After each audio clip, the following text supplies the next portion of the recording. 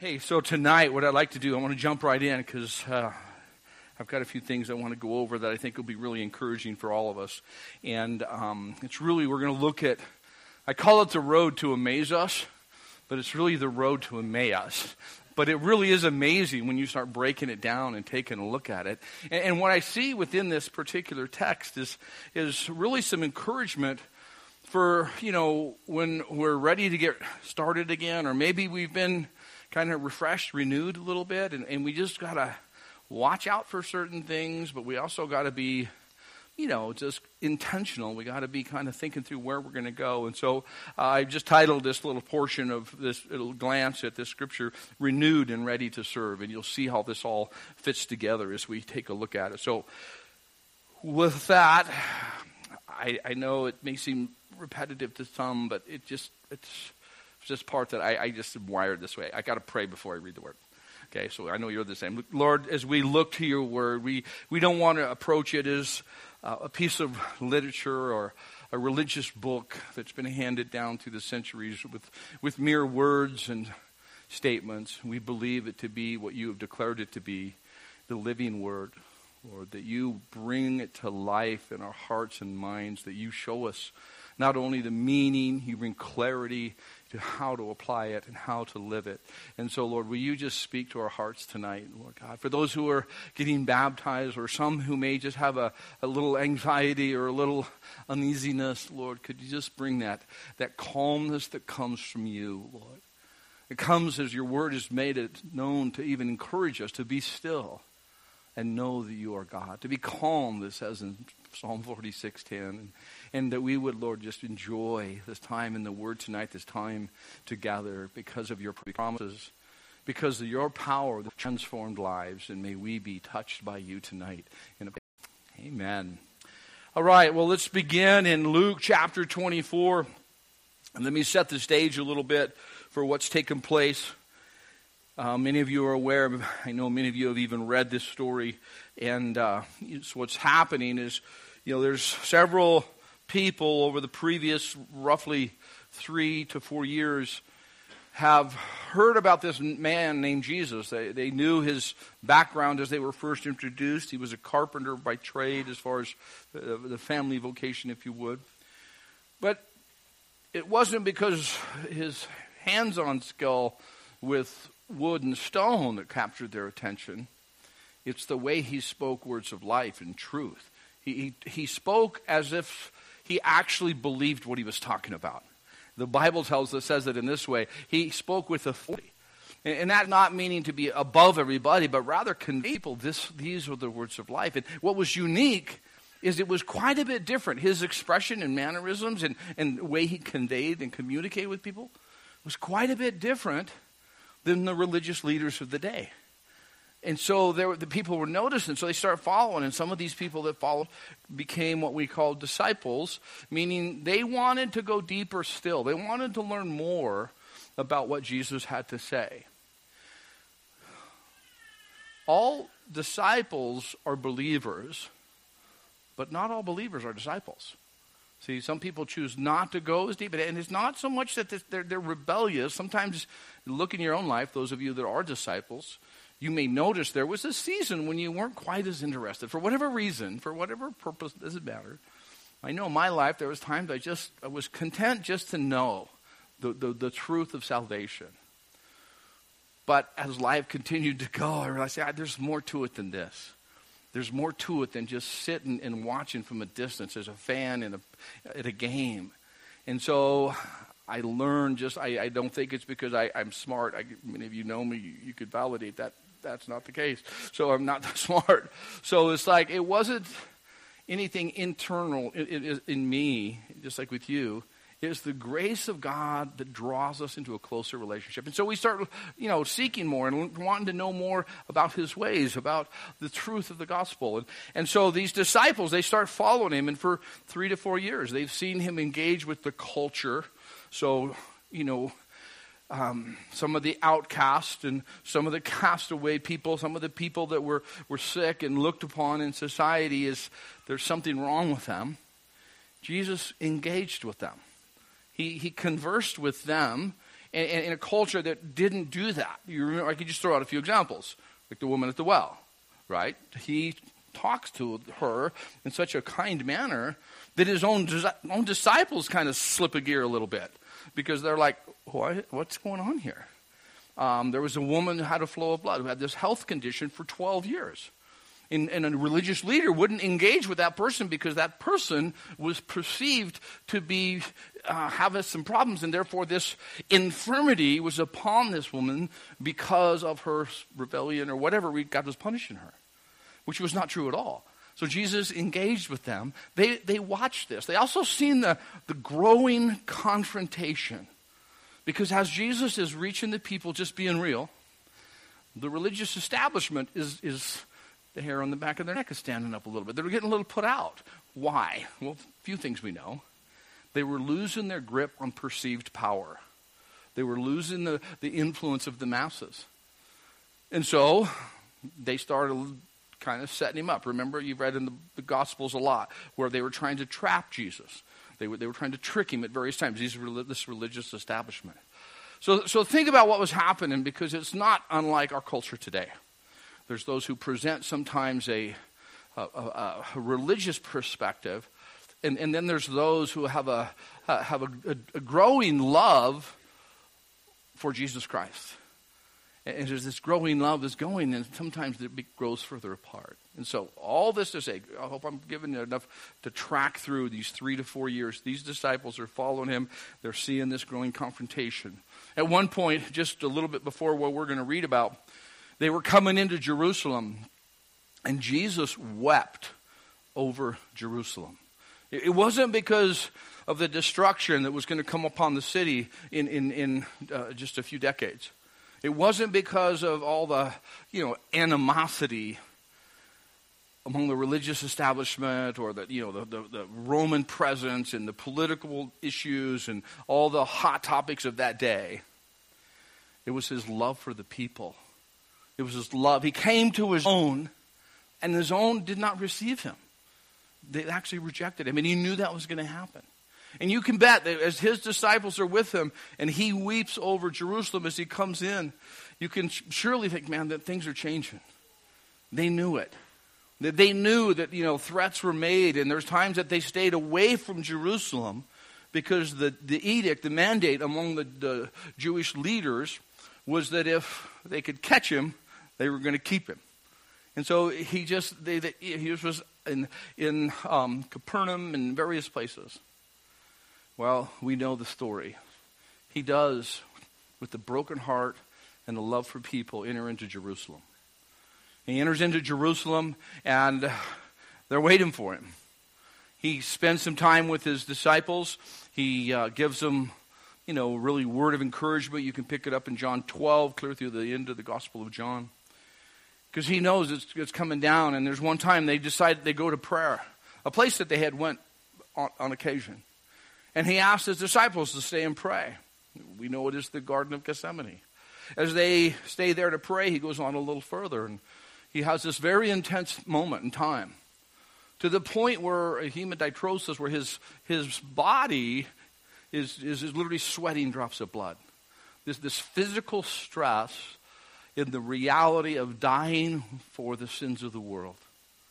And as he's separated from his disciples, he comes back and has a little word for him, because they kind of nodded off when they should have been praying. Not that any of us would do that. But nonetheless, they kind of, wake up, and he comes back again, and you know what happens. Then the betrayer, Judas, leads this group of Roman, of kind of a mixed bag. They come to arrest him. And what do the disciples do? You remember what happens? They all flee. In the moment, they run off. Now, as they've ran off and trying to figure out what's going on, we know Jesus is brutally beaten. He is. They have these mock trials. After he's arrested, he's beaten, literally public shaming, trying to make an example of him. He's crucified. I won't get into all that, but you understand how horrific that was. Darkness in the middle of the day has happened. So here's this time over the land, and you as a disciple or a follower, you're soaking all this in.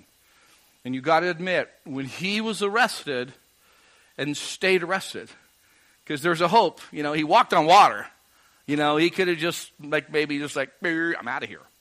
But he didn't. He laid his life down. He wasn't taken captive. He gave himself over.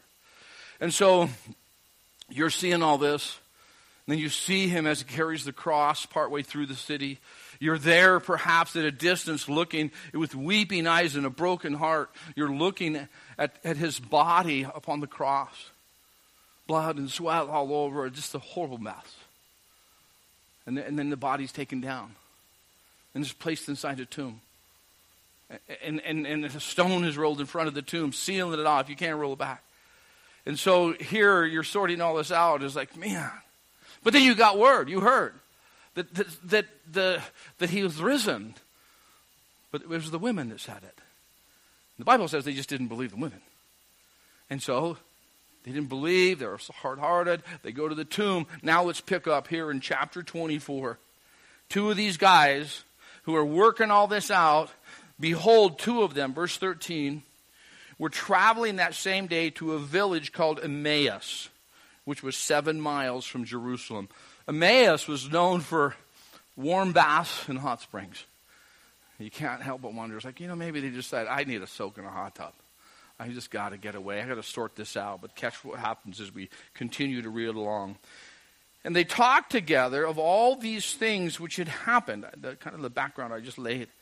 Verse 15, so it was, while they conversed and reasoned, I love this, that Jesus himself drew near and went with them. So they're just walking on the road to Emmaus. And he's maybe there's a fair amount of people traveling. We don't know for sure. But he just kind of walks up with them. He drew near to them. Verse 16, but their eyes were restrained so that they did not know him. I don't know the context. I don't know what the restraining presence was. I have to lean a little bit, at least, to when you're going through a hard time, you're kind of kicking the ground, aren't you? Aren't you looking down more than looking up? Aren't you kind of downtrodden, the Bible speaks of? I know that was at least a portion, but nonetheless, they didn't pick up on who he was. In verse 17, he said to them, well, what kind of conversation is this that you have with one another as you walk and are sad? So he's picking up on what's happening. He knows they're not really stoked about what's taking place. And so a key here, I'm going to give you a point if you're a note taker.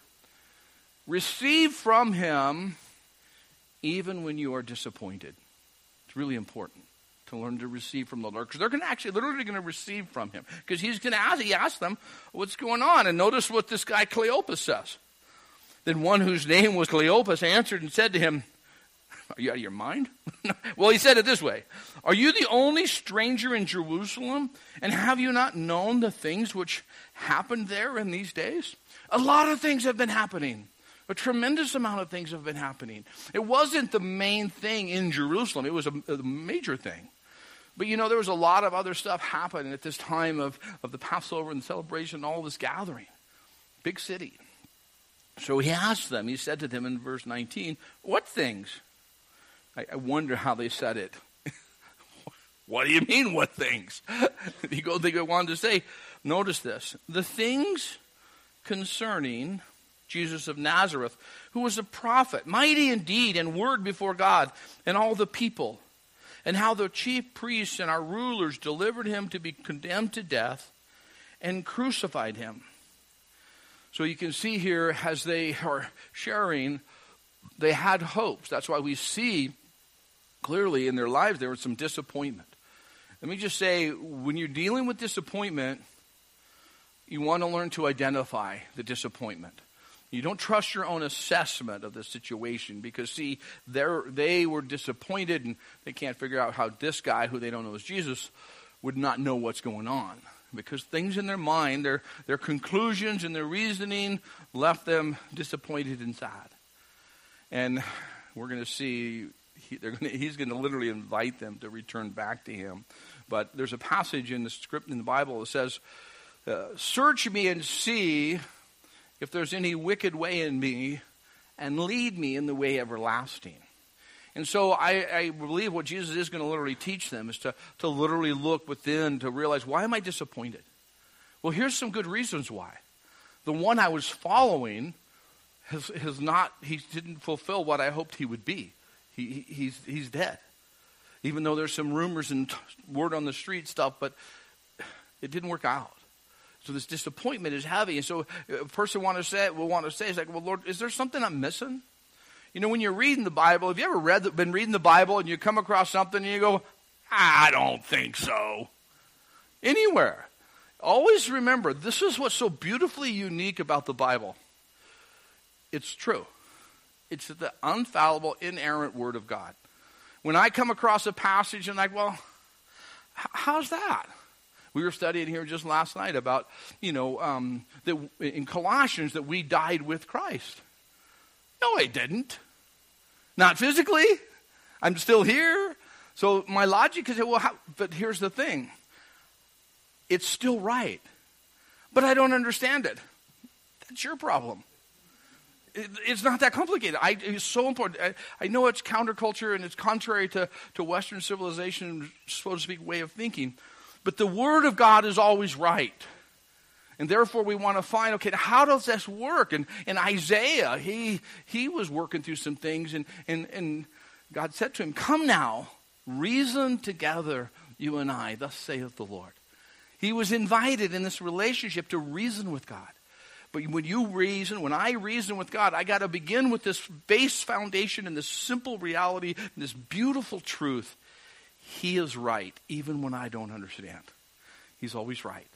Even when it hurts, even when it's confusing, even when it's complicated, even when there's tears and everything about me says, no, he's not. He is always right.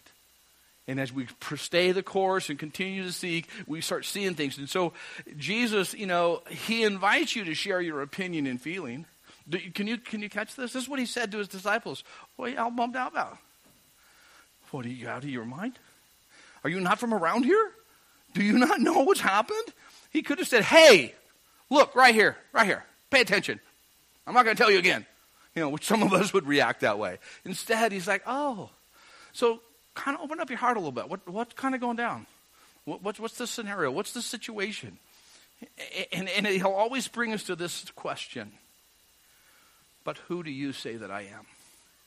But who do you say that I am? Well, your Lord. They believed, they were introduced that he was the Messiah, but they didn't embrace it. And even at this point, they haven't embraced it.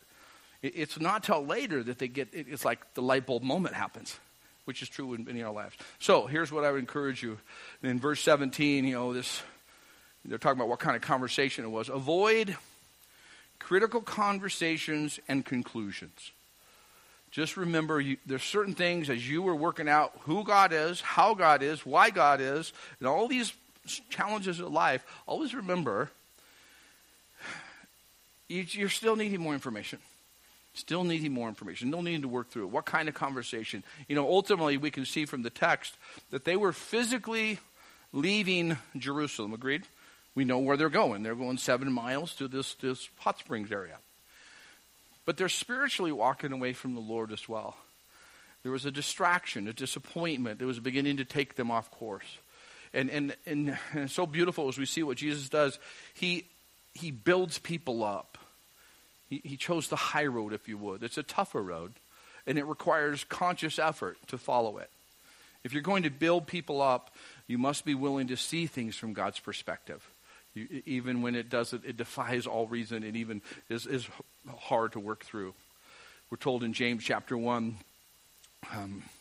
be swift to hear and slow to speak, for the wrath of man does not produce the righteousness of God. And that tells us to reason this through. Jesus could have found plenty of fault with people.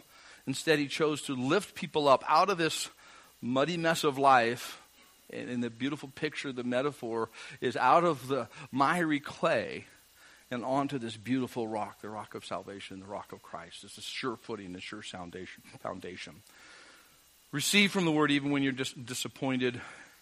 And notice what happens now as we read here, and they convey in verse 21, we were hoping this, that it was he who was going to redeem Israel.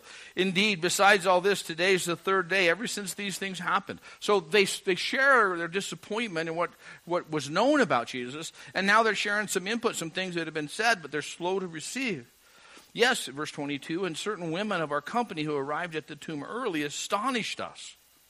When they did not find his body, they came saying that they had also seen a vision of angels who said he was alive. And certain of those who were with us went to the tomb and found it just as the women had said, but him they did not see. So we can see within this, based on even Jesus' dialogue, that as they're getting input and it's like, hey, there's hope, there's a light at the end of the tunnel, so to speak, in this disappointing time, they were slow to receive it.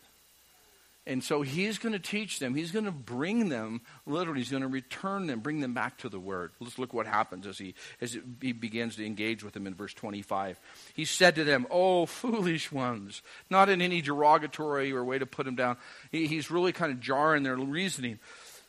"Foolish ones and slow of heart to believe in all the prophets have spoken. Ought not the Christ to have suffered these things and to enter into his glory?" So he puts this question, isn't this what the Word of God says?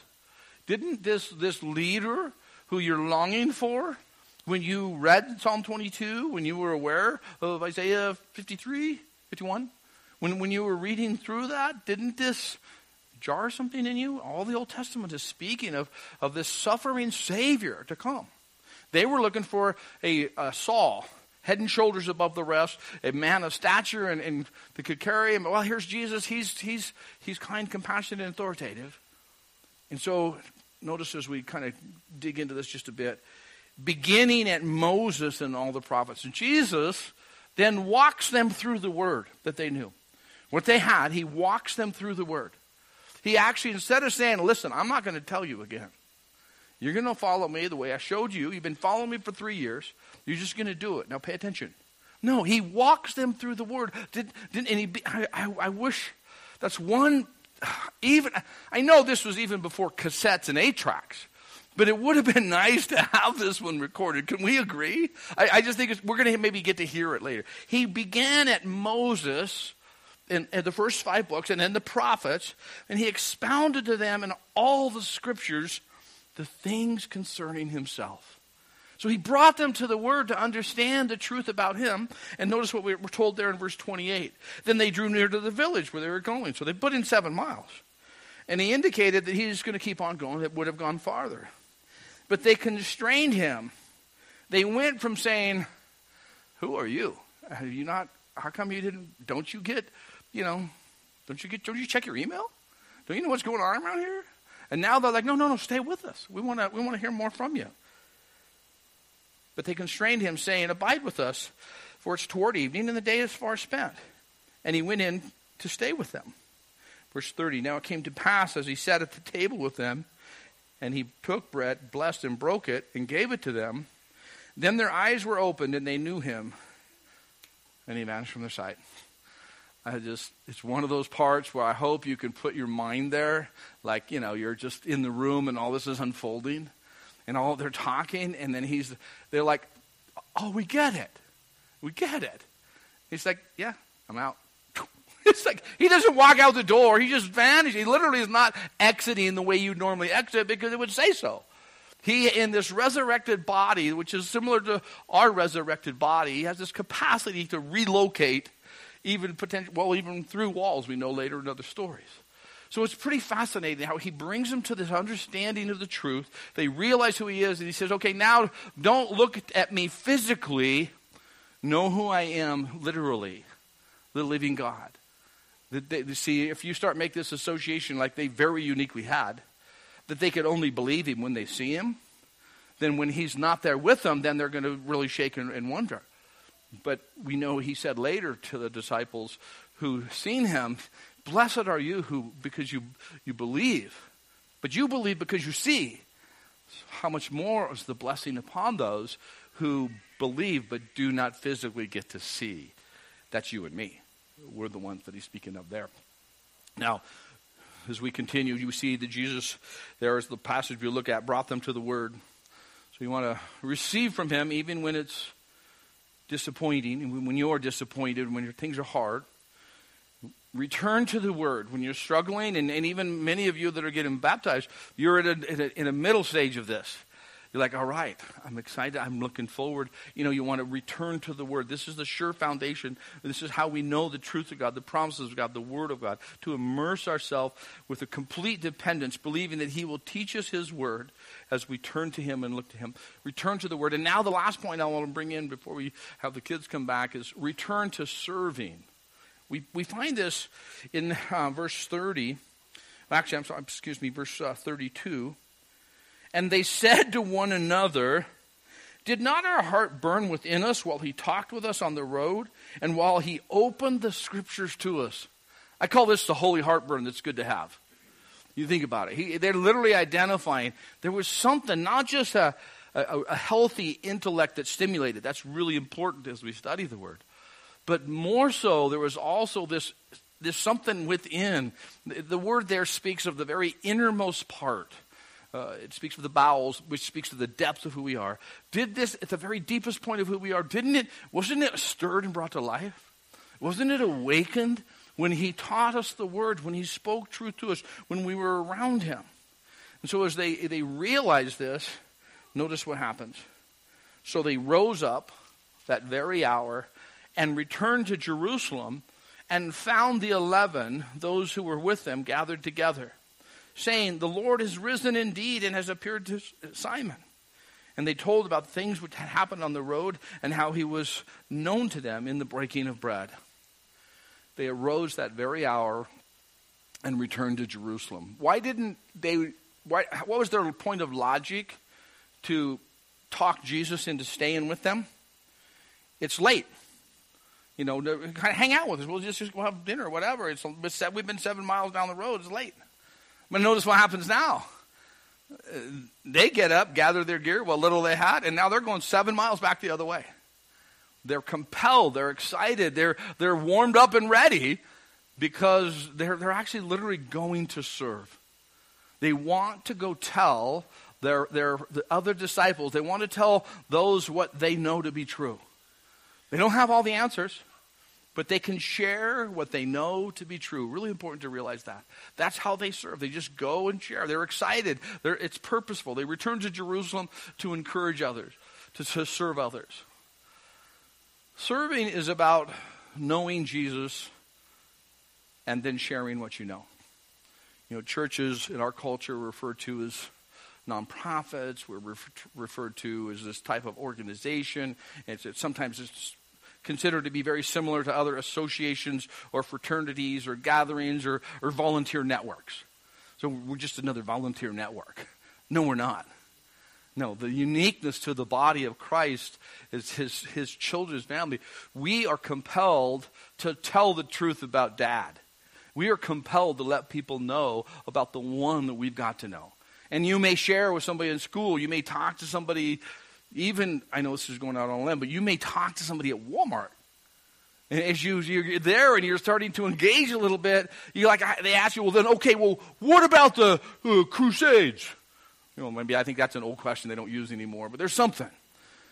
And they may fire back at you, and you're like, I don't know, I wasn't there. Well, yeah, but what about this and what about that? I don't know.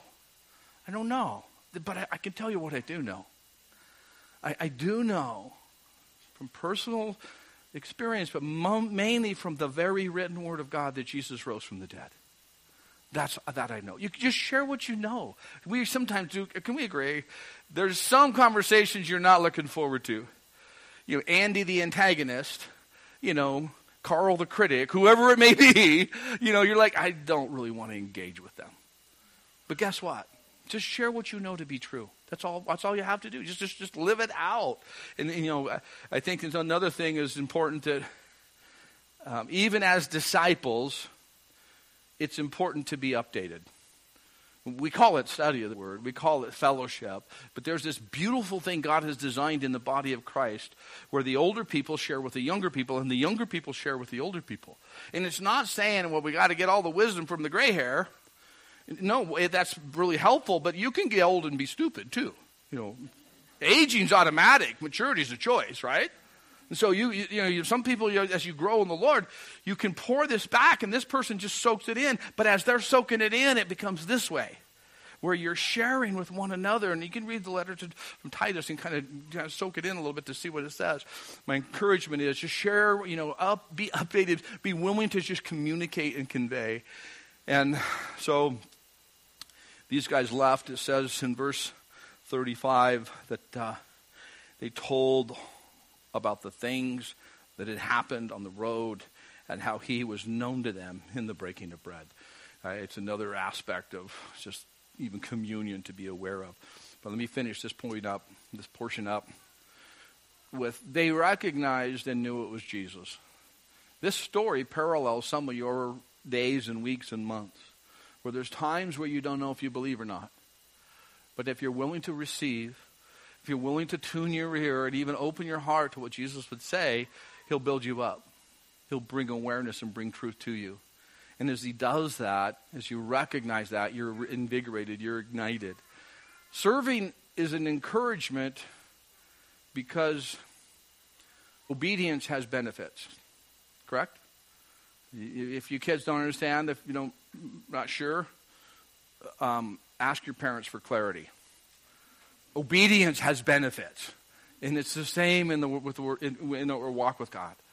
He lays out some things for us that are beneficial to us to walk according to his truth. So I'm excited because tonight now as we shift to kind of setting up a few things here and having baptism together. Baptism, really, I don't mean to oversimplify it, but maybe with simplicity to clarify it, is an outward expression of an inward change of heart. It's because someone has salvation and they've entered into this relationship and they've experienced his restoration, they've experienced even renewal.